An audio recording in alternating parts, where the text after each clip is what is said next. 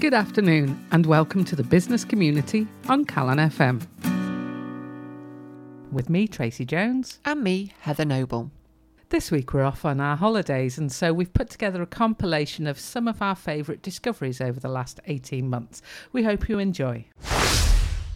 Well, I'm pleased to say that this week's review is about a book which I absolutely loved. In contrast to last week, and I do apologise, it's very out of character for me to be so bold as to be so opinionated, particularly about a book. But I do acknowledge, everybody I've said it to went, I love that book. I didn't mean to offend. Personally, I didn't like it. You're welcome to your own opinion. And you're entitled to yours. Yes, that's right. It's still on my bookcase. I haven't burnt it or anything. It's just I'm not planning to carry on reading it. But this one was a delight, and it was a complete surprise as well. It popped in an email from Amazon about your Prime membership. You can get these free books, and I sort of know this, but in the back of my head, but I do actually rely on those emails that come in occasionally to say, by the way, you pay for Prime membership, why don't you actually use some of this stuff? And it was a link to a number of books and magazines that you could read for free. And this one was called TED Talks Storytelling by Akash Karia, we don't know, Karia, Akash. We're pretty sure it's Akash. Yep. And obviously you've heard me and Heather talk about TED Talks an awful lot. Even when we're reviewing another book, we found a reason to go on TED to find out about it. We're talking about a guru, of course we look for them on TED Talks.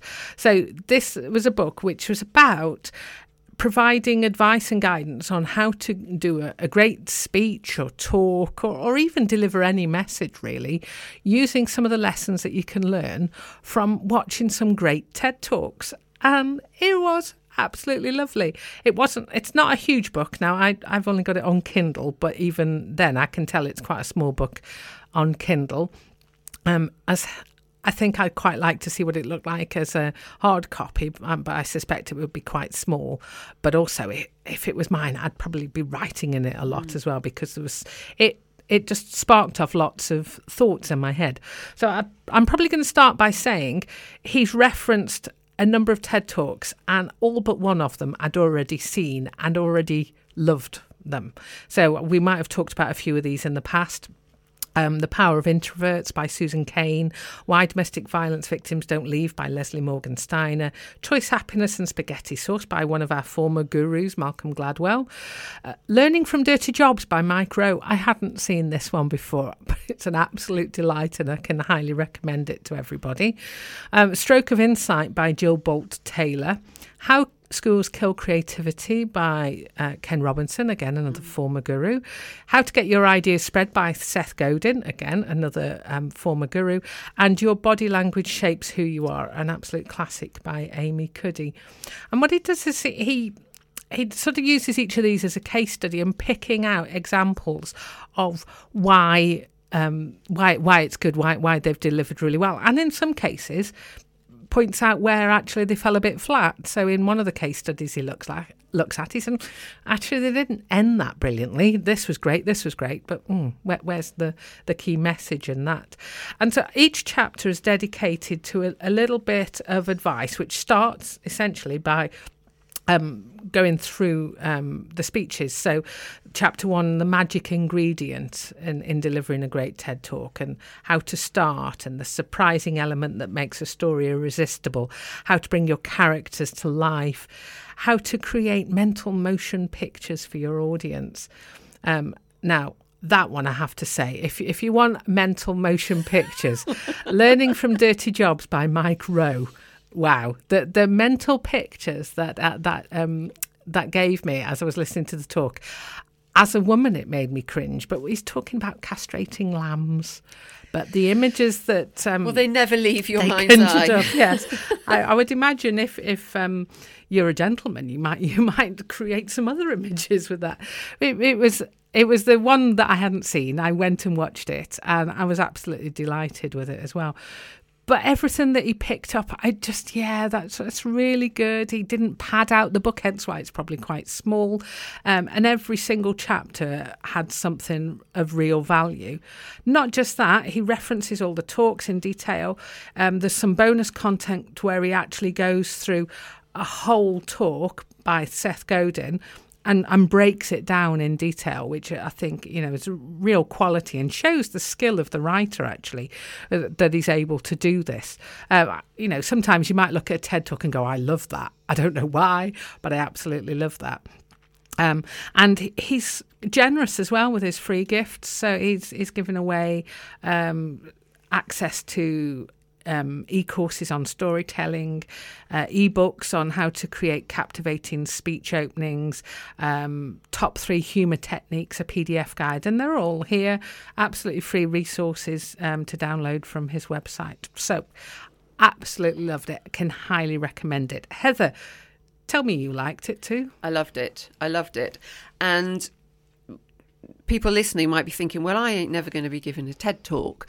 But so much of what he says applies to every conversation that you might have, particularly if you are pitching for business, if you're trying to influence or persuade somebody. And so I just took a few of the headings, and this is specifically when he's looking at the Seth Godin TED Talk, which is a TED Talk called How to Get Your Ideas to Spread. And he says, build curiosity with your opening. So as you might do in a conversation, imagine you're sitting across from a potential new client. Okay, you've got to say so. You've got to open with something that's interesting. Then implicitly promise value. So that's got to be part of what you're saying all the time. Just demonstrate it. You don't need to say quality and value and all, but it's got to just be implied in what you're saying. Tell stories. Keep your audience engaged with stories. So give examples of where people have bought your product before, used your product before. Use conversational language. Cut away from the jargon. We know that. Make your talk relevant to your audience. So think about how it maps onto the individual that you're talking to. Use the magic word "you" and talk about "we," so that now it's what's important to you as the customer. That's what you're saying. But then we do this and we do that. So it's very inclusive and very, very powerful. And then highlight the problem before you offer the solution. So, find out what the problem is. Don't decide what the problem is and then try and sell the solution. Find out what the actual issue is. And I think that those key things will stand anybody, whether you're selling coffee or whether you're selling aerospace products. It's a rule of thumb that will stand you in really good stead. I love the book. I wish I'd written it. It's one of those books. It's like, blimey. Yeah, I love it. Yeah, and what he's not doing, he's not saying, look, this is my thoughts, this is my idea, this is, something I've made up and I'm going to preach the gospel on this one. He's actually, look, this is what the experts are doing. This is a great talk. Let's break it down. Let's find out. And I think you can sum it up, the whole book, by saying that, now he says all great TED speakers, and as you say, all great TED speakers, but it might be that you've got to stand up and do a quick pitch at a networking meeting. Yeah. It might be that you've just got to run a training exercise at work or something like that. And I think all of these apply, even if you break it down into the 1 hour meeting you've got at work. And what they've all got in common is that they tell a story. They're mastering the story. One of the things that really chimed with me was quite early on in the book is that grabbing your audience's attention within the first 30 seconds. I've heard that so many times with networking, and you go walk into a room and people's first impressions of you, and it's the same with if you're standing up in front of an audience, is that if you don't get them within the first 30 seconds, then you're never going to get them. Probably not going to get them back. And he talks about opening with a story, using the example of Susan Cain on The Power of Introverts. She starts off with a story about going off to summer camp, but she paints this story. She doesn't even introduce herself. he makes a very good point, is that the host should have introduced you. Yep. You don't need to stand up and say, hello, I'm Tracy and I'm going to tell you about this and the result of this will be this. She just launches off saying that she went to summer camp. And, you might think originally, well, what's this got to do with the story and where's this relevant? But as soon as you start thinking those things, then you're hooked. You're engaged because you're trying to work out what the connection is between her going to summer camp at 9 and you being in a hall listening to her speaking. So the best way to thank your audience, rather than saying thank you for being here, is to actually provide him with something interesting to listen to. I love that little sentence in his book. Thank your audience. The gratitude is that you've actually prepared a really engaging, interesting and involving talk.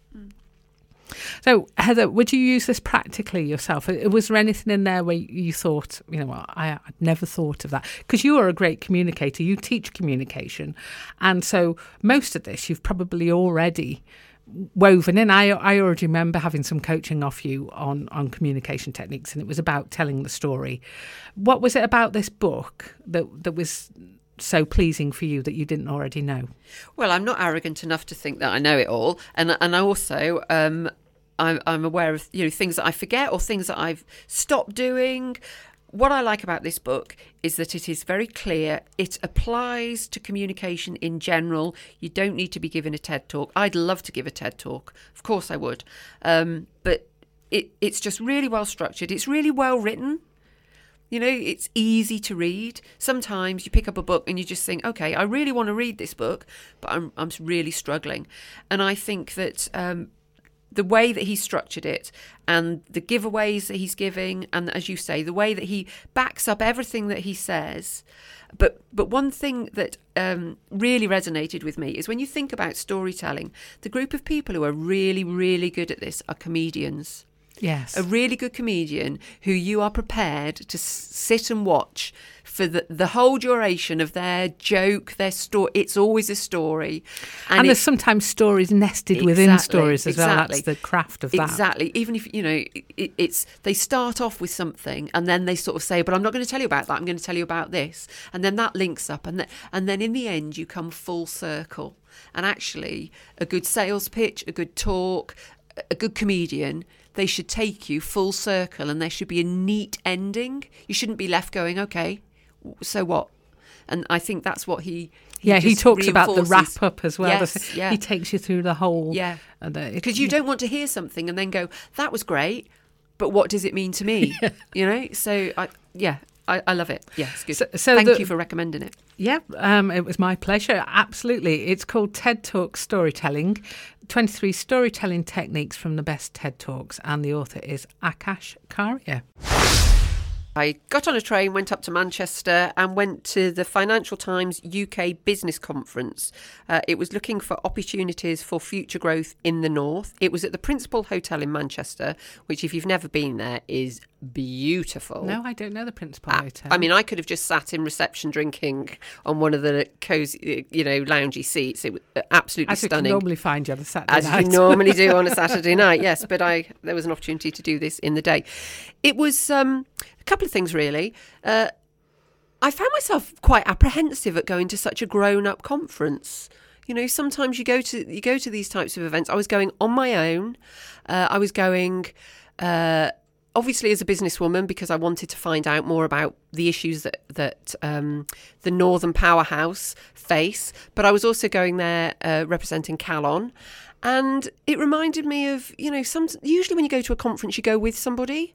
But actually, you have to remember that everybody's there for the same reason. There's some networking going on. Lots of people are on their own. So if you are apprehensive about walking into a room of suits when you've got red hair and, funky tights on, don't worry, you can do it. It's all right. So once I got over the collywobbles, it was quite a serious conference and some of it was quite dry. So in terms of format, I might have rung the changes a little bit. But I'm going to focus on 3 speakers who absolutely blew me away. The first one was Jürgen Meyer, who is the UK Chief Executive of Siemens. And he his energy and his vibrancy and his directness and his sort of down-to-earth approach to business was so refreshing. Very often, you talk about people and you see people in business and they're quite stuffy. He absolutely blew my mind. I've never seen him speak before. Apparently he has been on Newsnight, but he is worth Googling just to see. He didn't use fancy jargon. He talked a lot about Britain getting our mojo back. Let's get our mojo back. Let's look at what. So Siemens, they automate and innovate in lots of businesses. They're actually involved in many more businesses than we might imagine. The rail infrastructure, etc. But he also then talked about you can use robots in small businesses. So for about £14,000, you could effectively use some sort of automation within your organisation. So he wasn't just talking to the big business guys in the room. He was saying, look, we've all got a part to play. So Jürgen Meyer is somebody to watch out for. I thought he was phenomenal. We then had a lady, there were many speakers, but these are the ones that stood out. A lady called Emma Degg, who is the Chief Executive Officer of the Northwest Business Leadership Team. She was a woman, again, no nonsense, no airs and graces, spoke beautifully about what she thought about the responsibility of business leaders in the North and what we can do. But then one quote that I just wrote down was that she was talking about startups versus scale up. We talk a lot about startup businesses. Hang on a minute. Every startup needs to scale up in order to be, otherwise we're just going to have loads of, you can't be a startup forever. So she talked about that. And then right at the end, almost as a throwaway remark, she said, and as for, somebody asked her a question about men and women and male and female positions on boards, etc. And she said, I've got an answer for this. She said, men sponsor women to work in business. Just get on with it. And I just thought, just in one sentence, right at the end, she just won me over completely. Just get on with it. I like that approach. Just men sponsor women. Just get on with it. Give women jobs. End of. Thought that was fab. And then finally, a guy he's a disruption lead for PwC, and disruption is a big part. AI was a big topic of discussion, and in fact, PwC have written a report. Their Augment team have written a report about the future of artificial intelligence. I will put a link to that on our podcast. But the speaker, and he only had 10 minutes, and I wish he'd had half an hour, was a guy called Leo Johnson. And I didn't even know until after the event when I was speaking to somebody that he is brother of Boris Johnson. But don't let that put you off or put you sway you in any way. He was fantastic. He co-presents Radio 4 show Future Proofing, and he was talking. Oh, I know that show. I didn't realise that was Boris Johnson. No, I didn't. Now I look at the picture, it's blooming obvious. But at the time, he was just some sort of bumbling speaker. But he just really got me thinking about automation. And he was talking, for example, about driverless cars. So he did a straw poll in the room. Are driverless cars are going to happen? Yes, they are. Right, okay. He said, right, let's think about that. Driverless cars, what happens to the motorway service stations? Because suddenly, if we've got driverless cars, we've got driverless lorries. So every lorry that parks up, because they need to be within their taco hours, they're not buying coffee, they're not buying pies, they're not... So... what do we then do about it? Yeah. And he was fascinating. He was fantastic. So as an event, it was great. Buzzwords, infrastructure, skills gap. Not just about skills for now, but if you want a job for somebody, you want to attract them. It's not just the job you're offering them now. It's the next job. It's the job that their partners will do. So that was a biggie as well. But it was great. Some of it was quite dry. But actually, it was fantastic. So it was a high ticket price event. Yes. Would you say it was worth the money? Well, it's a tricky one. Yeah, possibly. No goodie bag. No goodie bag? No notepad. No mints. No pens? There were some PwC pens on the table, but that isn't one actually. That's somebody else. But I might have liked a little bit more zhuzh, but the food was great, the venue was great, and there were lots of things to think about. And I'm just a sole trader, so if you are some of the larger, there were a lot of manufacturing companies there that I was speaking to, some startups, but yeah, really And they run these. This is the first one they've done in Manchester. They do them in London. I guess they'll be rolling them out elsewhere. So is the FT UK Business Conference? FT UK Business Conference, one of many conferences that the Financial Times organise all around the country. So Heather chose 3 apps for us to look at this week, and we've both had a look at them. And were they recommended on the Apple Store? Yeah, they have those articles, don't recommend they? Yeah. So it's the best 3 apps for freelancers. Yeah. I like the first one. Which one did you look at Duet first? Display. And it's a way to expand your screen with an iPad or iPhone. And I love the idea because I like having 2 screens. I like having 3 screens if I can get them. The only problem is my iPhone's one of those little ones. It's a bit too small to really extend my screen. And I don't have an iPad anymore, so I sort of lost the point of it. But it means that you can turn your iPad or your iPhone into a touchscreen monitor, and you can use the Apple Pen if you want to draw. And I had a look at the reviews. They're mostly good. But it's normally £15. So if it's the choice between buying the app and you've got a nice big iPad or buying a new monitor, then it's the cheaper option. They've got an offer on at the moment if you're interested for $9.99. Did you have a look at that one, Heather? I did, and it reminded me of a time when I used to use my iPad to have my email on and my laptop to actually work on so that you could keep an eye on stuff. But I find it distracting. I think I'm better having just one screen personally, but I know that a lot of people respond really well. In fact, I think my husband, he might have 3 screens on his desk. So he's got email on one, he's got the data that he's working on, the code that he's writing on another, and he's got something else, the internet or something on another. But I think, if you're the sort of person that multitasks, I just have lots of windows open and just flip between them. But I can see that it's a good one, utilising the kit that you've got. Yeah, it makes it mobile as well, because the traditional multi-screen setup is fairly static, isn't it? Yes. You've got these huge monitors. So if you're going to do your work in a local coffee shop and you've got your iPad and your laptop, then you can still achieve the multi-screen. Yeah. So that's something worth taking a look at, called Duet Display. The second one, we mentioned it a couple of weeks ago when we were talking about work for apps for productivity. It's called Invoice to Go, with the 2 being the number 2.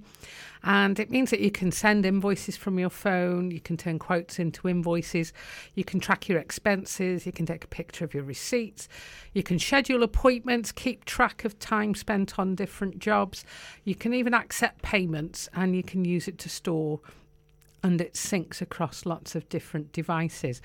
Now, it comes at a fee, and it's essentially it's an accounts app for freelancers, but it's got a very strong app because it does have a website as well, so you can log into the back end of all your data on the website.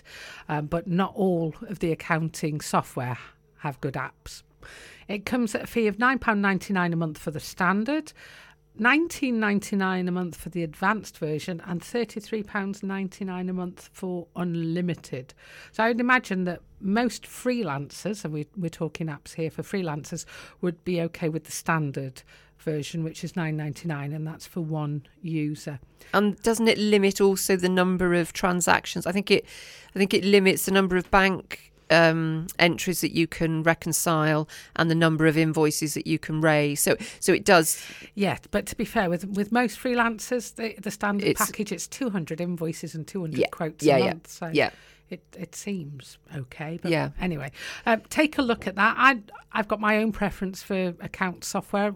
Do you use software, Heather? Or well, I've actually just been reviewing what I use because of the Making Tax Digital legislation that's coming in. So I've been having a look at Invoice to Go, and I've also been having a look at Xero, and weighing up the pros and cons for each of them. So I've used Xero, and that's one of the bits of software that I like, the online version, but the app never quite was as good as the software. So if the reviews of Invoice to Go are anything to go by, the app is up there with the main actually software. That's the beauty, because you've always got your phone with you, and you can photograph receipts and they'll get stored. I don't know what you're like with receipts and goodness knows what, but actually deal with them rather than just end up with a pile of stuff. So I'm weighing the two of them up. I'm not quite. Perhaps I'll report back. That would be interesting. On which one I choose. And tell me as well if the Xero app has improved, because I thought it was quite limited when I looked at it. Yeah, I've looked at it on the web, but I haven't really studied the app yet. But yeah.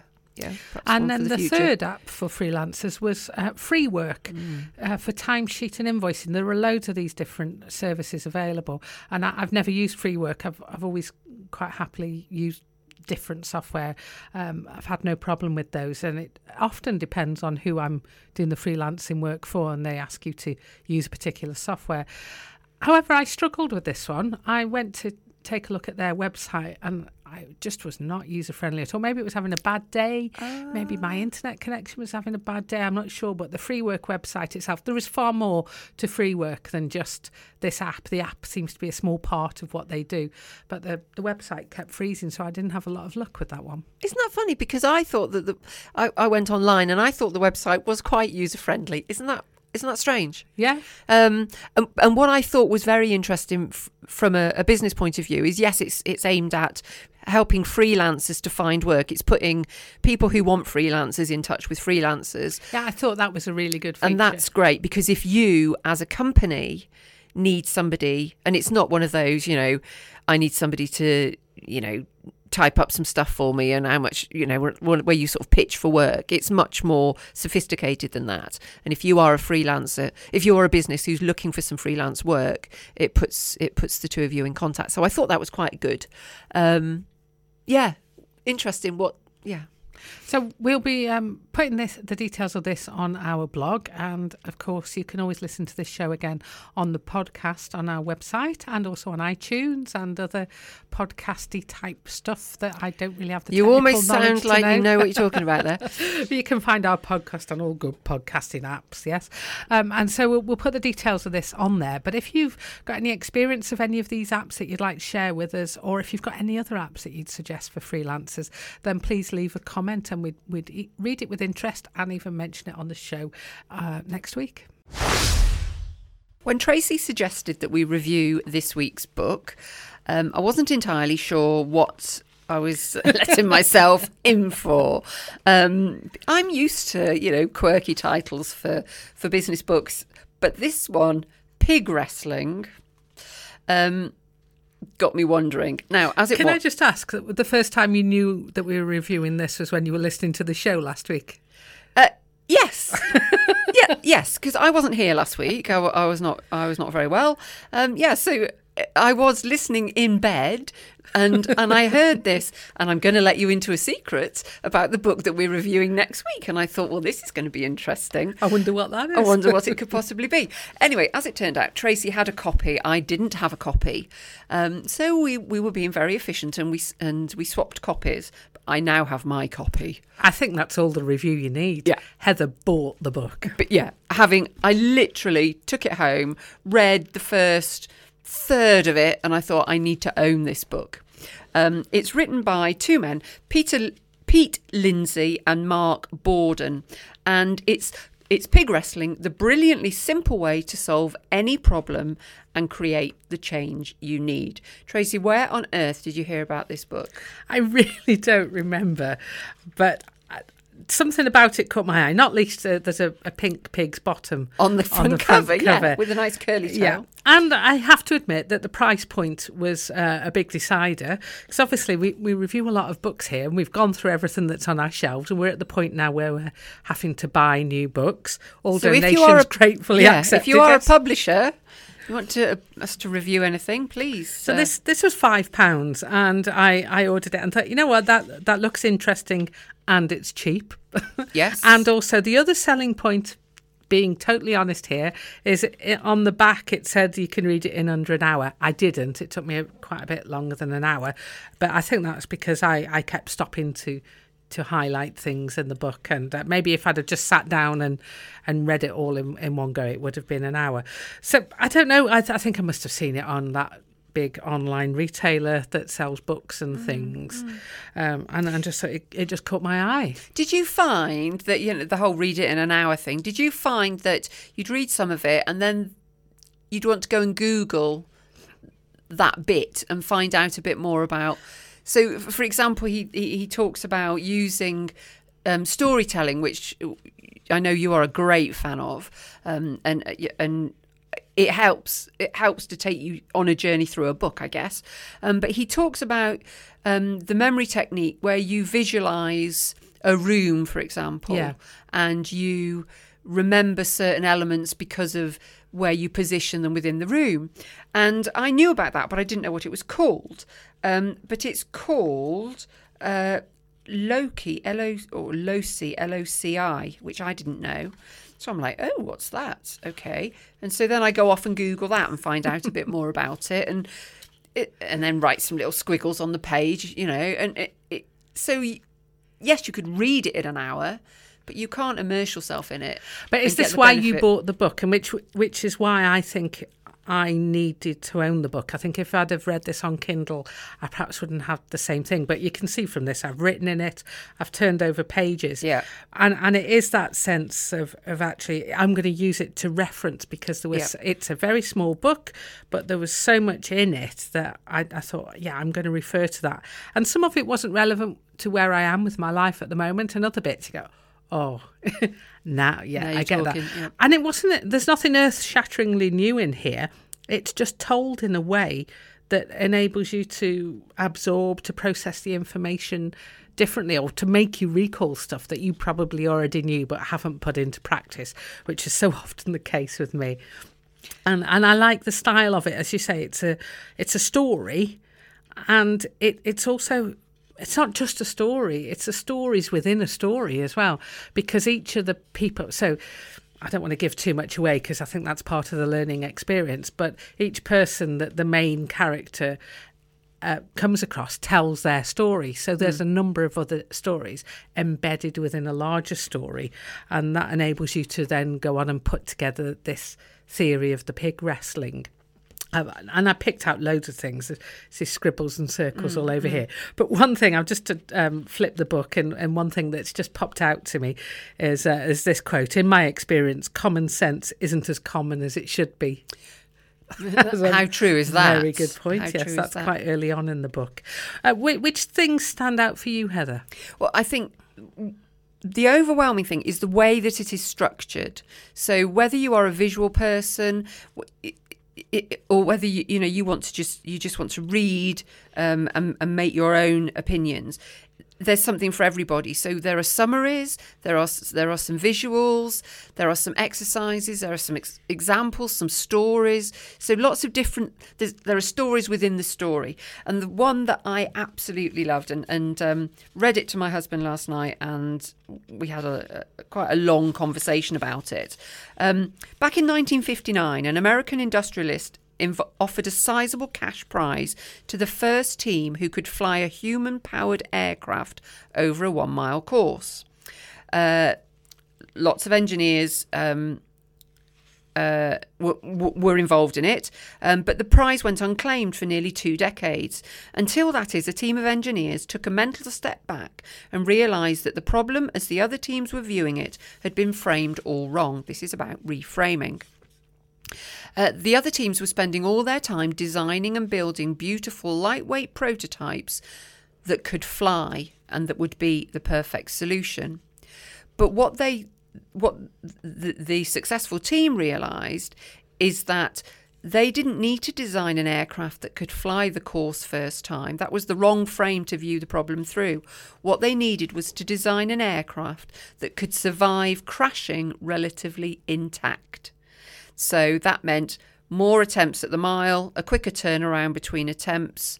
So instead of building a plane that could fly, they needed to build a plane that could crash. And that's what you call changing the frame. I love that. I've got another example, and it's from the framing section. And again, it's a great little story, and it's a true story. It's about Hanoi in 1902. And they had an issue with rats, and apparently sort of on biblical plague levels of rats. So instead of hiring pest controllers, the government decided to offer cash for every rat pelt handed in by a member of the public. And it went on that actually they ended up having more rats It didn't solve the problem. And as it turned out, what happened was people were getting paid to hand in rat skins, and so we're breeding rats to do this. Of course. And so obviously the problem wasn't that they wanted more dead rats. The issue that they wanted to solve was they wanted to decrease the number of living rats. I thought that was a beautiful example how sometimes our attempts at solving a problem can actually cause another problem. And that sort of thing exists all the way through the book. He poses a situation right at the beginning of the book, and I still don't know what the answer is. I'm wondering whether the answer appears at the end of the book, because I haven't quite got there yet. But yeah, it's brilliant. I think whether you're applying it to business or whether you're applying it to your personal life, or even if it's just to change the way that you think about somebody and or the way that they work, I think it's got huge value. I think I love it. I love it. So we can both highly recommend this one, and it's called Pig Wrestling, the brilliantly simple way to solve any problem and create the change you need. It's by Pete Lindsay and Mark Borden, and we will put a link to that on our website, which is thebusiness.community.